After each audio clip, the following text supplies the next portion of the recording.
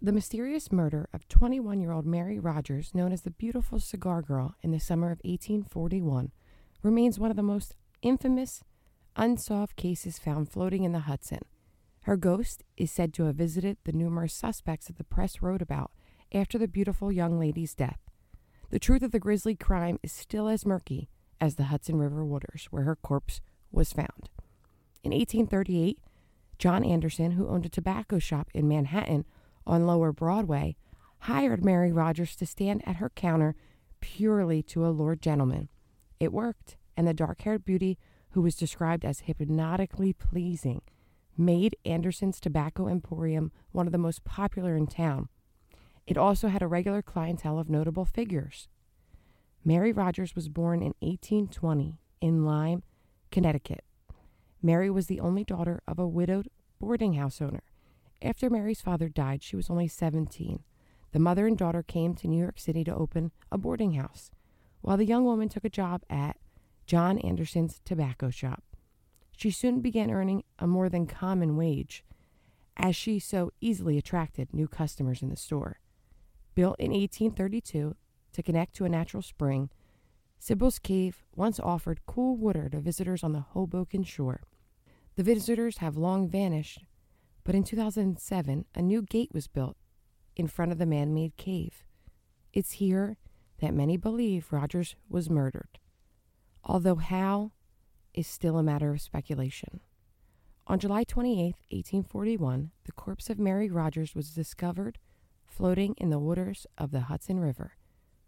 With visible signs of violence, a shawl, sash, and a handkerchief embroidered with the initials MR were found in the forest near the location of her body. The bruises on her body and ligature on her throat suggested gang violence or a vengeful lover, possibly one of the many suitors. From when her swollen remains were pulled from the water, each new clue or suspect was breathlessly reported in the tabloids, and the public loved it, buying the papers in an unprecedented frenzy, ushering in the birth of what we know today as true crime. There was no police force or even incorporated Hoboken back then, so the people tried to figure out how this happened on their own, utilizing the press to spread the word on the heinous murder. Mary was somewhat a socialite before the Housewives and Kim Kardashian, and was well known throughout Manhattan.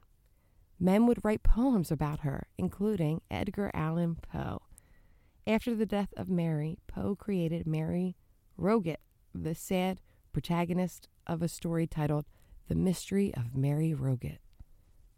Unofficial stories say that 3 years before the murder of the beautiful clerk, Poe visited the cigar factory where she worked, caught flirting with the young socialite many times. Furthermore, it appears that 3 days before her murder, Mary was seen walking with a man whose description matched perfectly with that of Poe. The true relationship between Mary and Poe remains a mystery. What we do know is that the terrible personal experiences that marked the life of Edgar Allan Poe created a worldview in him that deeply influenced his work. And that is the story of the beautiful cigar girl, Mary Rogers, found floating on the coast of Hoboken, and the birth of true crime.